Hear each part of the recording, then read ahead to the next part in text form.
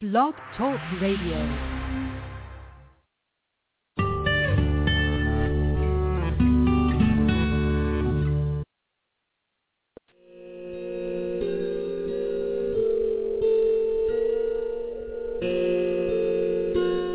The following program is brought to you by Bread and Roses, feminist news and public affairs on KBOO Community Radio in Portland, Oregon since 1978, the longest-running feminist radio program in the country.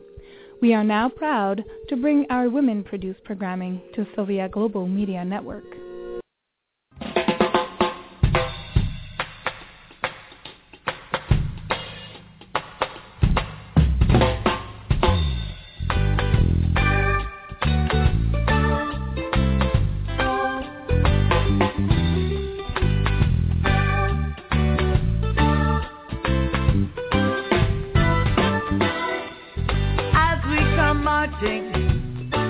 At the dawn of the day,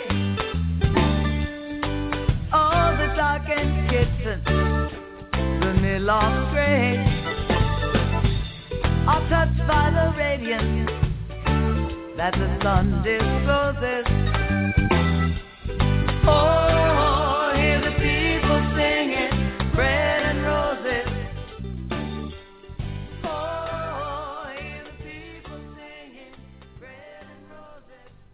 Welcome to Bread and Roses, feminist news and public affairs, on the KBOO airwaves since 1978, the longest-running feminist radio program in the country. Bread and Roses is a collective of woman-identified radio activists, and we welcome new members. We'll provide training and mentorship to help you bring your personal vision of feminism to the community. If you're interested in getting involved as a producer, a host, or an engineer, please contact KBOO's volunteer coordinator, Ani Haynes, at volunteer@kboo.org or call KBOO at 503-231-8032, extension 213. Connect with Bread and Roses on Facebook, KBOO Bread and Roses. I'm your host this week, Leanne Kranz. Tonight, Bread and Roses shares an interview with Sunny Clifford, the star and heart of the new documentary, Young Lakota. The film is directed and produced by Marion Lipschutz and Rosenblatt and premiered this November on Independent Lens on PBS. The film documents the impact of the 2006 South Dakota state law criminalizing abortion, even in cases of rape and incest. Cecelia Fire Thunder, the first female president of the Oglala Nation, proposed to build a women's health clinic on the Pine Ridge Reservation to provide services to all local women. Sunny Clifford and her twin sister Serena joined Cecelia Fire Thunder in the campaign for reproductive sovereignty. My fellow Bread and Roses member, Delphine and I, spoke with Sunny Clifford last week from her current home in Southern California. In this first segment, Sunny talks about the importance of women's autonomy and the long history of white men attempting to control Indigenous women's bodies. We wanted to ask you, how you were approached by the film directors, and why did you feel that you wanted to be part of this documentary? I was approached at an open discussion, as what it was termed, by Cecelia Fire Thunder, who was the president of the tribe at the time. So she was going around to the communities on the reservation and talking about her presidency and what she was doing. So myself and my twin attended, and when we showed up, we were actually, everybody, the whole crowd was older generations of women. There weren't any guys there, and we were the youngest, and I guess we stood out. And there was a lady there with a camera, and she just came up to us and started talking to us, asking us what we were doing there. And we asked her, what are you doing here? We had an exchange of what's your business, and she then asked to interview us. So we agreed, and it just went from there. So what compelled you and your sister, Serena, to join Cecilia's self-empowerment campaign to build a women's health clinic on Pine Ridge? First of all, it was surprising to me, and also it was new that somebody from the tribe in a leadership position was actually talking about women's rights. I didn't really know about feminism either growing up on the reservation. Nobody really talks about it. Reproductive justice doesn't seem to be a big issue. And she was out there talking about all these things that women deserve, rights to their bodies and bodily autonomy, and how our ancestors had that. And it struck both of us. And why, in your opinion, in Cecilia's opinion, was there a need for a women's health clinic on the Pine Ridge Reservation? What are some of the issues that women are faced that could be that a women's health clinic could help with? First of all, there's not specifically a women's health clinic on the reservation, and never has been. There is IHS, which is Indian Health Services, and we have access to midwives and OBGYN through there. But that's it's like the midwife or the OBGYN will be available in the community like one day out of the week. Oh, wow. Yeah. I think women's health, access to services within women's health isn't just necessary on reservations, but worldwide. Oh, yeah. In the documentary, you also mentioned statistics around diabetes and life expectancy. How do you think that also Women's Health Clinic can help with some of these issues? There is a high rate of diabetes within Native populations, and actually within, I've learned from recently being pregnant, and I'm 37 weeks now, and I was diagnosed with gestational diabetes, and I wasn't aware that Native women are actually prone to gestational diabetes. It's just because of our ancestry.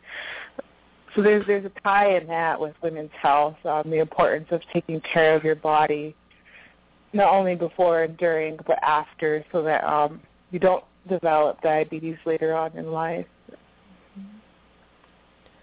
Can you talk a little bit about Cecilia's vision for this Women's Health Center, like what it would offer specifically to women?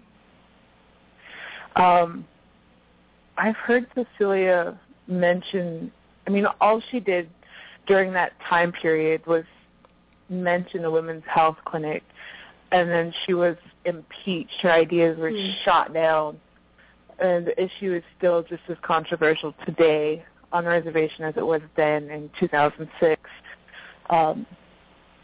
As for the services provided, it never, the conversation never even got that far. Wow. It seems that people immediately just swung it to, this is a place that will be an abortion factory, and it really denied some of the other services that were, I heard, discussed in the film a little bit.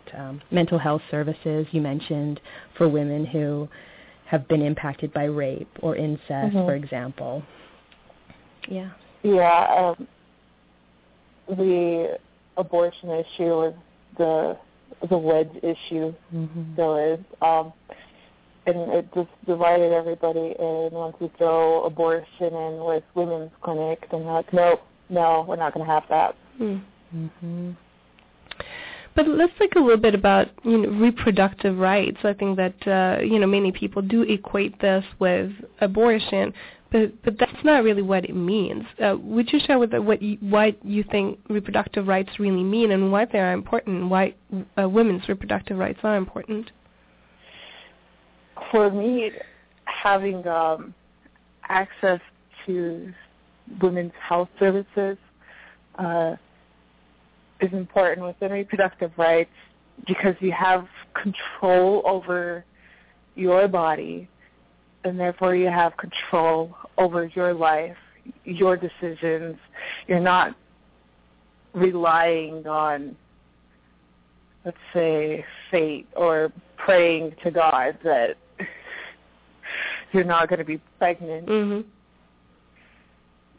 Reproductive rights covers a lot of subjects. I mean, you have the connection between land and body, as we depend on the land to take care of ourselves with water and food. So you have that connection there. You have connections with mental health, because you have to be able to take care of yourself. For me, reproductive rights is everything in life. Mm-hmm. And one of the things that you said in the film was, it's not healthy to have kid after kid. And mother become, impatient, and their parental skills, get affected by having kids, and they end up growing up, and then the kids just reproduce that. Can you talk a little bit more about that and what you meant? Oh, yeah. I only speak from experience. And maybe some women can handle having kid after kid, and I'm not going to look down on them, but I grew up in a household of 8. My mom had 7 pregnancies, 8 kids, and I seen the effect that it had on her, and also my siblings and myself. And she wasn't able to pay attention to all of us equally. Mm-hmm. It was like we were all competing for her attention, and we're all about maybe 1-2 years apart, so very close in age. Something else that you mentioned also is, when people equate reproductive rights to abortion rights, you say, people here, they worry about gas and groceries and propane, et cetera, and this is one more choice that we don't have, getting women's health care. Can you talk a little bit more about what you meant? Well, like we said, I'm growing up with a family of 8 and a single mom, and watching her have to choose between, during the winter time or the summer, it doesn't matter, between having lights or having propane, or not having groceries. It was always a choice between one or the other, go without, or even clothes or shoes or a jacket. I think the way that she had children really affected her and her decision making in her life, and limited her resources and limited our resources. During the film, Cecelia Fire Thunder, as tribal president, she gave some very compelling speeches about why she wanted to build this women's health clinic on Pine Ridge Reservation. And she likened the South Dakota reproductive bans, she likened those to the long history of white men's interference and control of Native women's bodies. And she had this quote, "I don't want a bunch of white guys telling me what to do. Keep your white hands off my brown body." Do you? She said that. I love that. Do you want to talk about that, long history of paternalism of the white man and how it has impacted Lakota women now and in the past? Yeah, I can see the connection that she makes with that. It's mostly this, what is a colonization, Indigenous people. So, these white men who then impose their way of life and their rules and their laws onto the Indigenous population here in the United States as well as Canada. And they're still doing it to this day. So, I mean, before then, before contact with white people, white men, I know the Lakota women had their own midwifery services. They had birth control. They sometimes had abortion because they couldn't have kid after kid after kid because they weren't staying in one place. They were mobile and they were constantly moving and following the buffalo, and that was their way of life. So they had to be really socially aware of how they were going to affect the tribe by having children. And I know that they believe that a child needed up to about 5 years of the first 5 years of a child's life. They needed like full-on attention from adults so that they could grow healthy. So when we talk about the relation between the past and the present, I still see it as ongoing. Like, it's not stopped because you still have these mostly white men making laws about women's bodies. And I know Roe versus Wade, I think it's like 41 years is coming on, the celebration of Roe versus Wade. But on Indian reservations, we've never really had access to abortions.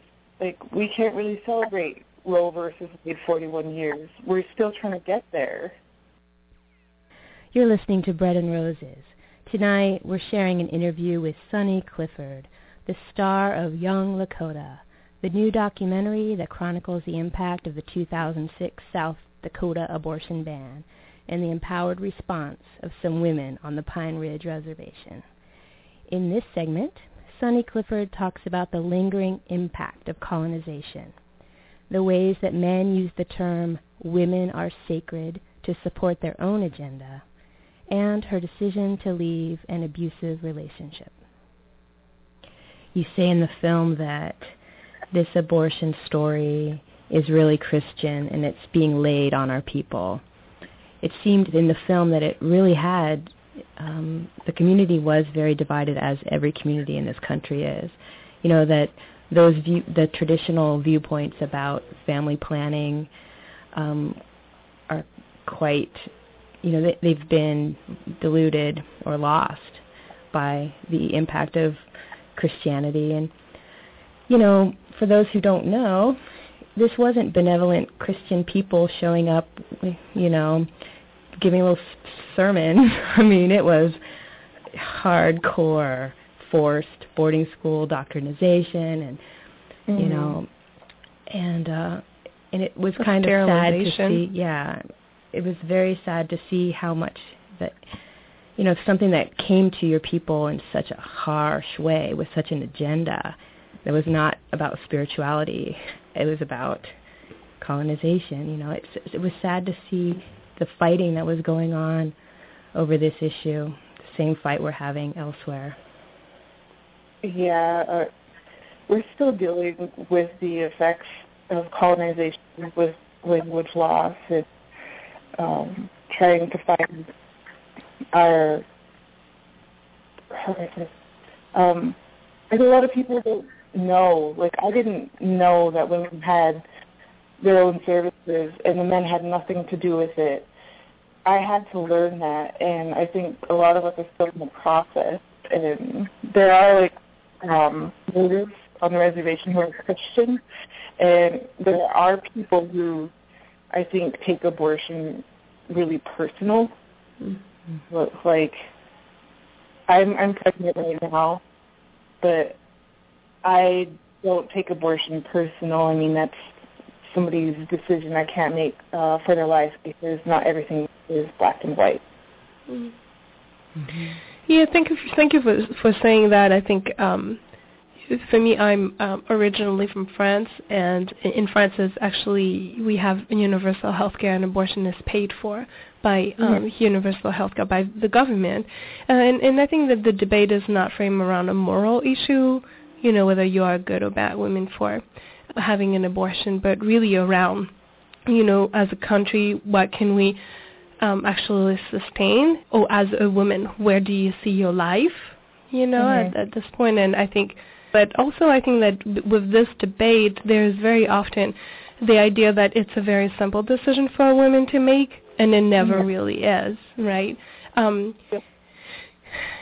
I would love if you could talk a little bit about, the complexity of making such a decision for yourself, whether you're having a child or not having a child, and that family planning does not equal just having an abortion. Oh, yes. My experience with family planning with access to knowing about family planning, has allowed me to graduate from college and be the first in my family to have a bachelor's degree. And it has allowed me to become the person who I want, as well as decide to be married and decide when I want to have kids, which I felt like I was ready. I'm 28 years old now, and I felt like I was ready to settle down. So I really feel blessed to have that opportunity to control that aspect of my life. There was this term that was being used during the debate. It was being used by both sides to prove their point. The term is women are sacred. And some of the men interviewed in this documentary, when they were asked about their feelings about this women's health clinic being built on Pine Ridge, some of them seemed to use that term, women are sacred, as a weapon, like to control and condemn women or hold them to some unrealistic standard. And for example, the hip-hop artist Lightfoot, who passed through the reservation on the Reach the Res tour, when you asked him, I wrote down his words. If you don't mind, they're worth repeating word for word, and I will try not to imitate him. If we want to solve the problems that cause beautiful young women to denigrate and disrespect themselves by giving themselves to somebody for a night that ends up ruining their life for a lifetime, giving them condoms or building a building so that they can come and learn about sex is not going to solve the problem. I can only tell you what I believe will truly lift you up. You are miracles. You are sacred. You are literally God's gift to someone here on earth. Oh, end of quote. And there was so much misogyny in what he said, and it made you cry. And I wondered, can you talk about how statements like this don't face the realities of what is happening? So frustrated and angry at that moment that I had nothing to do but cry about it. Me too. And it was like I wanted to hit him over the head because it wasn't getting through to him. It was like, why don't you understand that what you just said was just completely backwards. I mean, if you say women are sacred, then why aren't you giving them respect? And in the aspect of respect, I speak of is respect to make their own decisions, respect them, and believe in them that they are smart enough, first of all, to control their own bodies and control their own lives. And I really think that I hope you learned something from that. He just let men totally off the hook too. Yeah. It's that classic old condemn the woman thing. The man's invisible in accountability of responsibility. It's like, as we call it, shaming. Like, well, how does this woman who's having sex, who is she having sex with? For a slut? Nobody. Herself. But also he says, you're literally God's gift to someone here on earth. Oh, that was so hard. Like, your only purpose is to serve a man. Whatever. But not for just a one-night stand. No. That does not fulfill your mission. Oh, my gosh. And, even, I won't mention names, but there was another person interviewed on the documentary, and when he was asked about the health clinic, his answer was, I'd rather make a law that we didn't need a health center.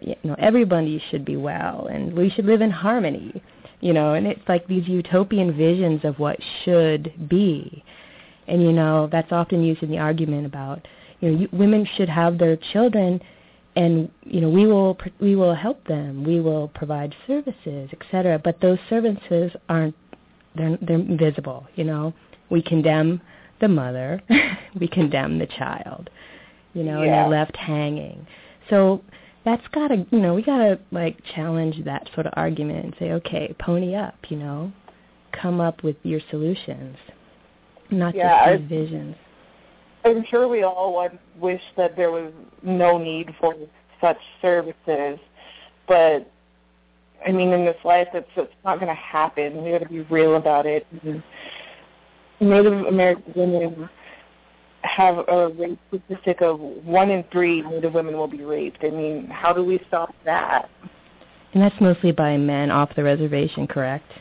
Yeah. Yeah, that's a statistic that gets skewed sometimes. Yeah. Yeah. During the film, there was a very empowering moment, and actually Leon's favorite moment, I think, is when you leave your boyfriend of the time. Yeah. After repeated incidents of verbal abuse and alcohol abuse.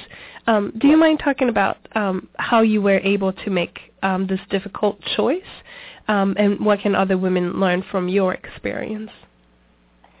It took a while when I first got into the relationship with him, I didn't realize that it was abusive because it didn't start out like that. Mm-hmm. I mean, we started out, it was a caring relationship, and eventually it turned into something really, really bad. And I was eventually, he called me names, he called me a whore, a slut, and he started, putting me down.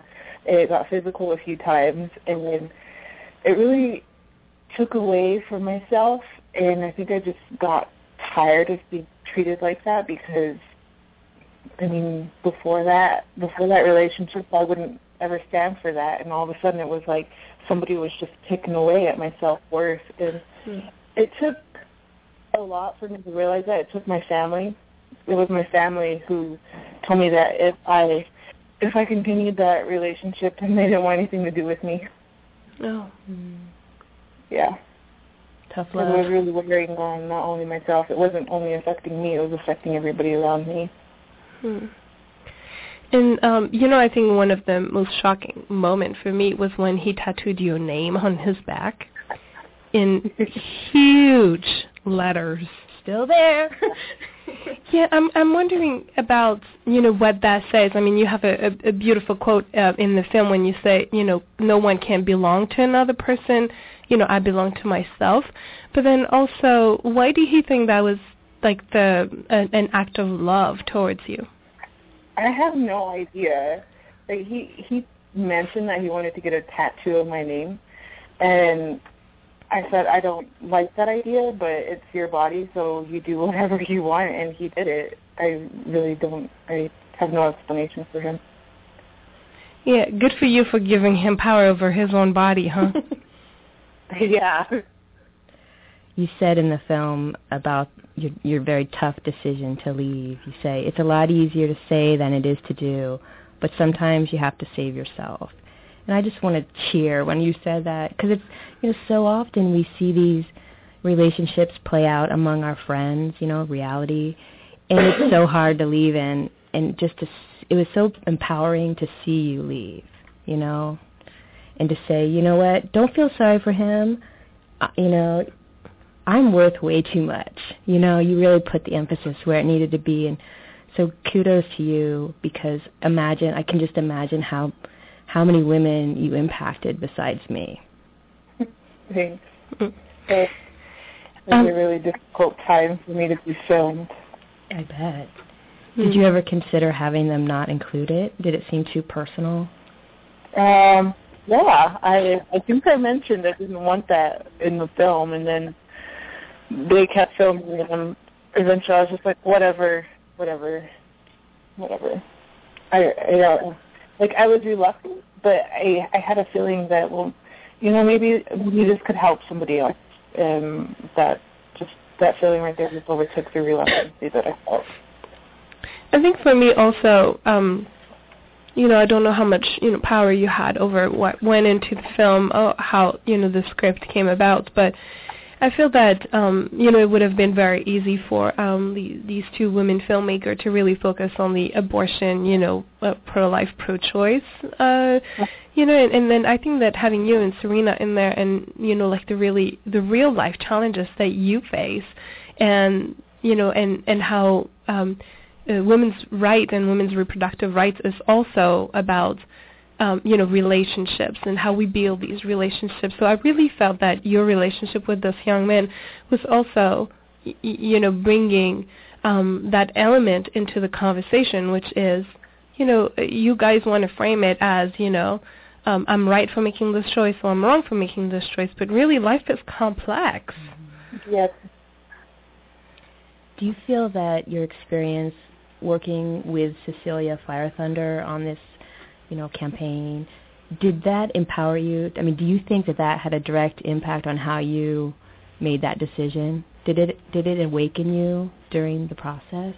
I would think so, but when I recall myself before the relationship, I always felt like I was already a strong young woman who didn't, I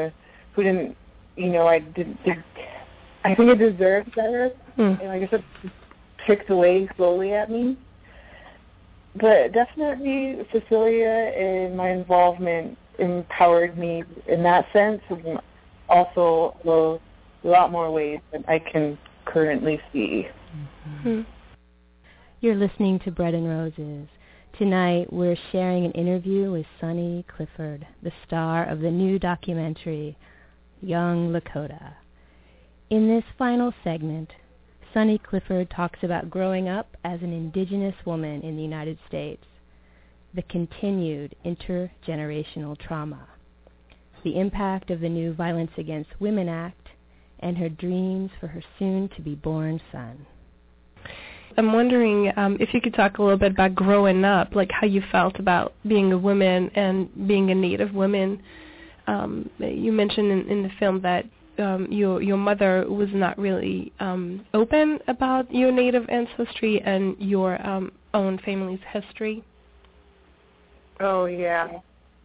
I didn't always live on a reservation. We didn't. Actually, we lived in Southern California for a few years. We lived in Utah. She tried to get us onto the reservation, but eventually went back because she had 4 other kids who lived on the reservation, and she wanted us to get to know each other. But I remember coming home from school one day. I was in the 1st grade, and this was in California, and I mentioned playing Cowboys and Indians, and she sat me down and told me that I was like a real Indian. And it was weird for me because I remember that, and like a real Indian. And she's like, yeah, we're from a reservation, and we have a language. And I'm like, well, can you tell me more? And she just taught me a few words. The first word she taught me was Humda, which means get out of my way. Great one. Mom word for sure. Yeah. And then after a few years, we went back to the reservation, and I'm still a little kid, 2nd grade, I don't realize the difference between races. I'm still learning. Great way to learn about racism, growing up on an Indian reservation in the middle of South Dakota. Mm-hmm. But eventually I felt like during my teenage years, as a young woman, I felt like I was on forgotten land, with a forgotten people. Like, I can't ever turn on the TV and see a Native woman or even a brown woman. Most of the time they're white women. Or radio. I mean, or even books. I like to read books. It always stood out for me being a Native woman and not being represented in mainstream media. Speaking of books, you mentioned one of the books that you first, at 12 years old, first excited you was you read Lakota Woman by Mary Bravebird. Del and I love that book. Mm-hmm. It blew our minds too. But do you mind talking about, you say that book turned your world upside down. Can you talk about what it was like to actually see yourself in a book?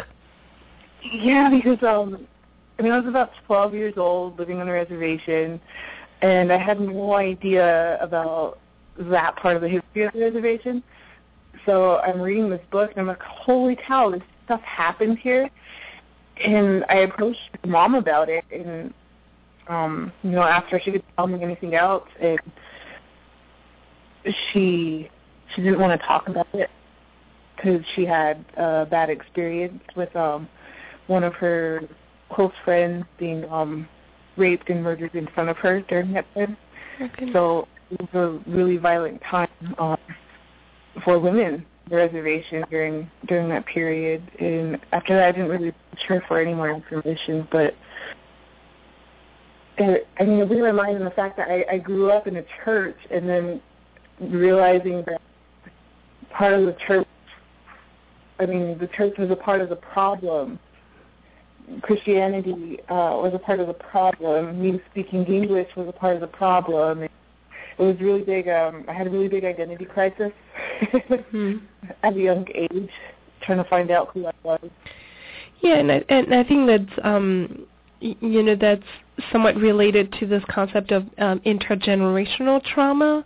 You say in the film that you think that maybe your mother was ashamed of being Lakota, and she raised you guys very Catholic, but then you had those missing pieces, right? And you talk about an identity crisis, but this is also about the legacy, the history, as you read Lakota women and it's talking about the Wounded Knee occupation in the 1970s, and then 100 years prior to that was the Wounded Knee massacre. Can you talk a little bit about what that is, intergeneral trauma, and how that impacted your own life? I've seen it in my mom before I've seen it in myself, because whenever she told me that I was an Indian, and I asked her about more information, I remember her telling me that I was lucky my skin was a lighter color than hers, and I asked her why, and she said, because people won't treat you so differently in public. But, looking at me, when I look at myself, I'm brown, my eyes are different, my nose is different, my lips are different than the normal white person. She was just delusional and thinking that I would be treated differently because of my skin color, because I wasn't as dark as her. And I always wanted to learn more of the language, and especially from her, because she was fluent, and she still is. She can understand it and she can speak it, but she's afraid to speak it because, I don't know, she doesn't like to speak the language because she thinks she sounds stupid. Impacted me because she raised me speaking English, and I don't really know a lot of the language because she's afraid that she sounds dumb when she speaks English, or because I guess during that time, her period of life growing up, if you were Indian, if you spoke the language, then you weren't as smart as somebody who spoke English. Yeah, you mentioned in the film that your mother felt that it wouldn't be an advantage to her children to learn the traditions and the history. In American society, she seemed to want to prepare you to survive in this new way. Yeah. It's all interconnected and sad, yeah. But do you feel that was actually the case, though? I think she did what she thought was right for her children and what was good for us.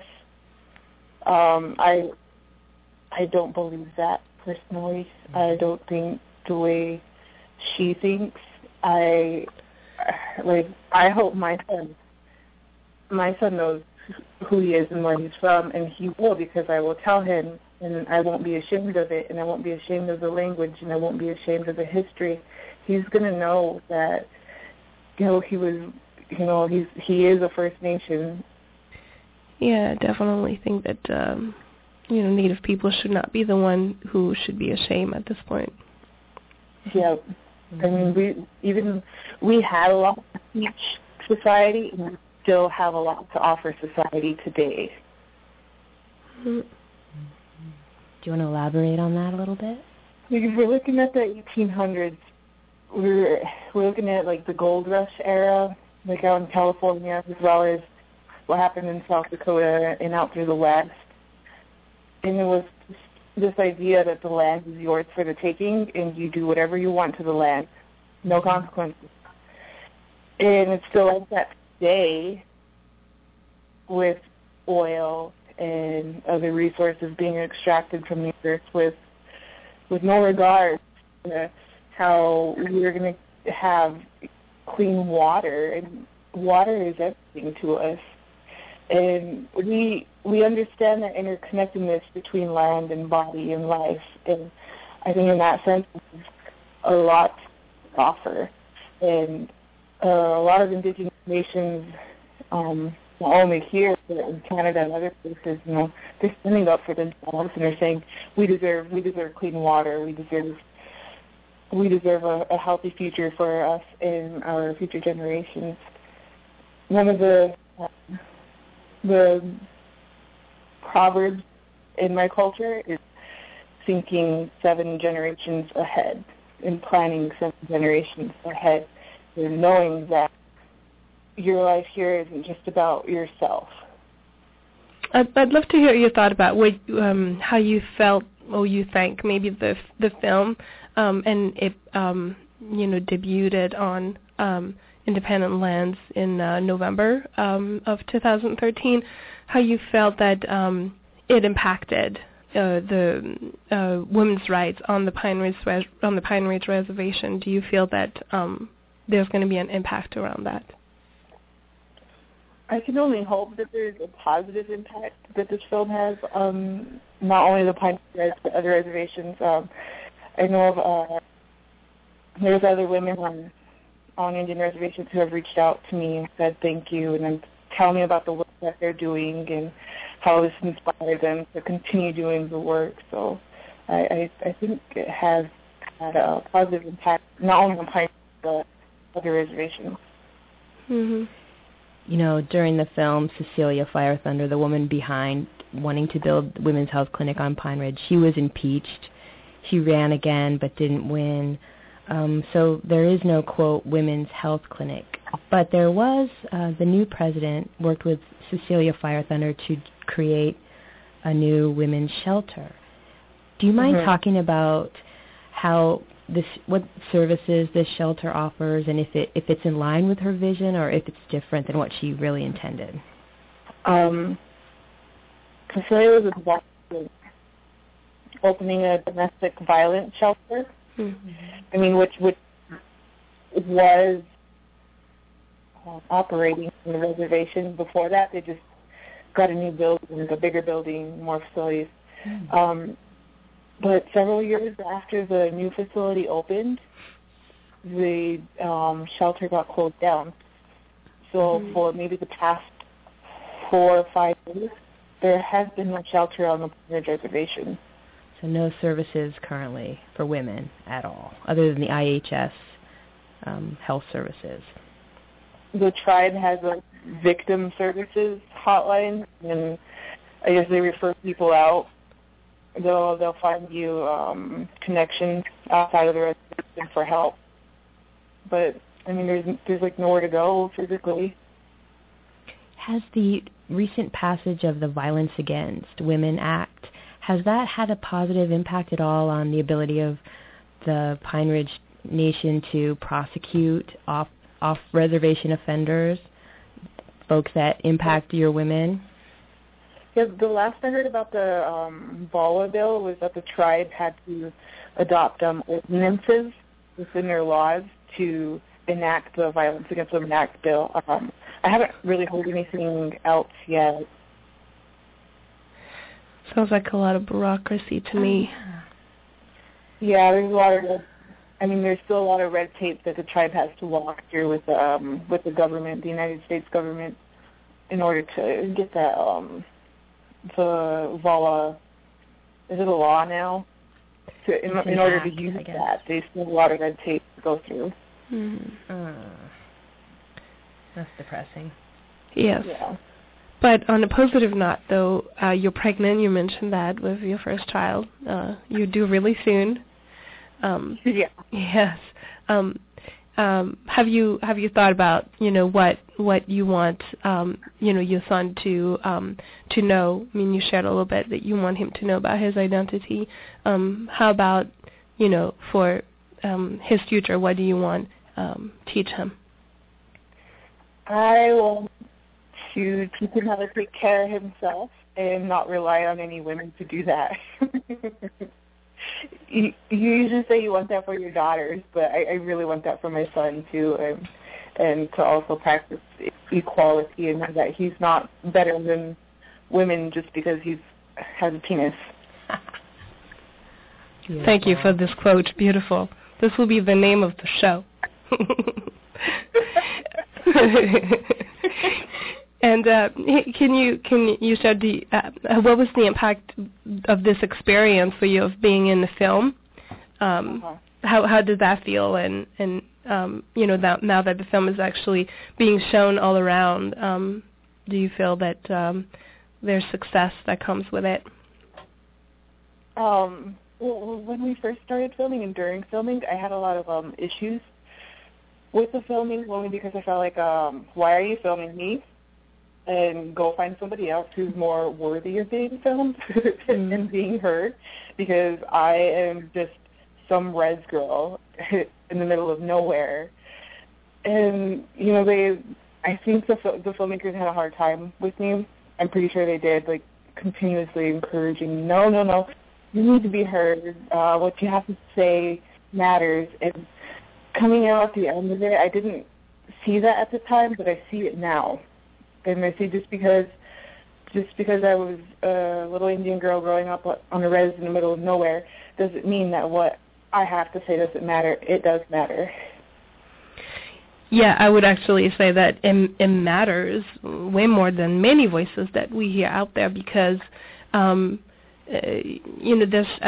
this conversation we've just had with you has just illustrated there's just so much that we don't know, that we don't realize that's impacting women on the reservation, and so much that's still impeding the success of strong women like you. As you said, family planning has helped you be so successful in your life, and we all want this for all women in this country and everywhere in the world, actually. Yes. And you and your sister, Serena, were a really good pair in the film, because, you were, like you mentioned, you described yourself pretty accurately, but when you did speak, it was powerful. I mean, really powerful. And your sister did not hold back. You guys made a really good pair. I adored you both, actually. Thanks. She's still the same way, too. Well, good. We wouldn't want her to change. It's funny that these twins came out, like, kind of different, so different. Yeah. We're identical twins, but we really have different personalities. I wanted to ask, at the end of the film, I think it's you who's singing. Since you're twins, I wasn't 100% sure. Are you singing the song at the end? Well, that was me singing, yeah. Man, you have a beautiful voice. That song went right through me. Thank you. I hope that other young women out there who think that they're not worth anything, or if they've been put down many times or worried, even told that they're not worth anything, I hope that they know that they are, and that they matter. If they don't matter to anyone else, they matter to me. Thank you so much, Sunny Clifford. Thank you very much for your time, and tell your sister thank you as well. I will. Mm-hmm. Have a wonderful rest of your evening, and congratulations, and we just wish you the best for the rest of your pregnancy and your new life as a mom. Thank you.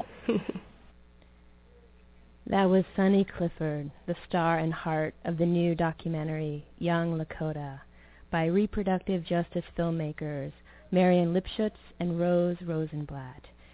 The film premiered in November on Independent Lens on PBS. Thank you so much, Sunny Clifford, for your time and words. And thanks to Bread and Roses member and co-interviewer, Delphine Crescenzo. And thank you for listening to Bread and Roses, the longest-running feminist news and public affairs program in the country. Once again, Bread and Roses is a collective of woman-identified radio activists, and we welcome anybody out there who would like to join our collective. We'll provide training and mentorship if you need it to help you bring your personal vision of feminism to the community. If you're interested in getting involved as either a producer or host or engineer, please contact Ani Haynes at volunteer@kboo.org or call 503-231-8032, extension 213. You can connect with us, Bread and Roses, on Facebook at KBOO Bread and Roses. I'm Leanne Kranz.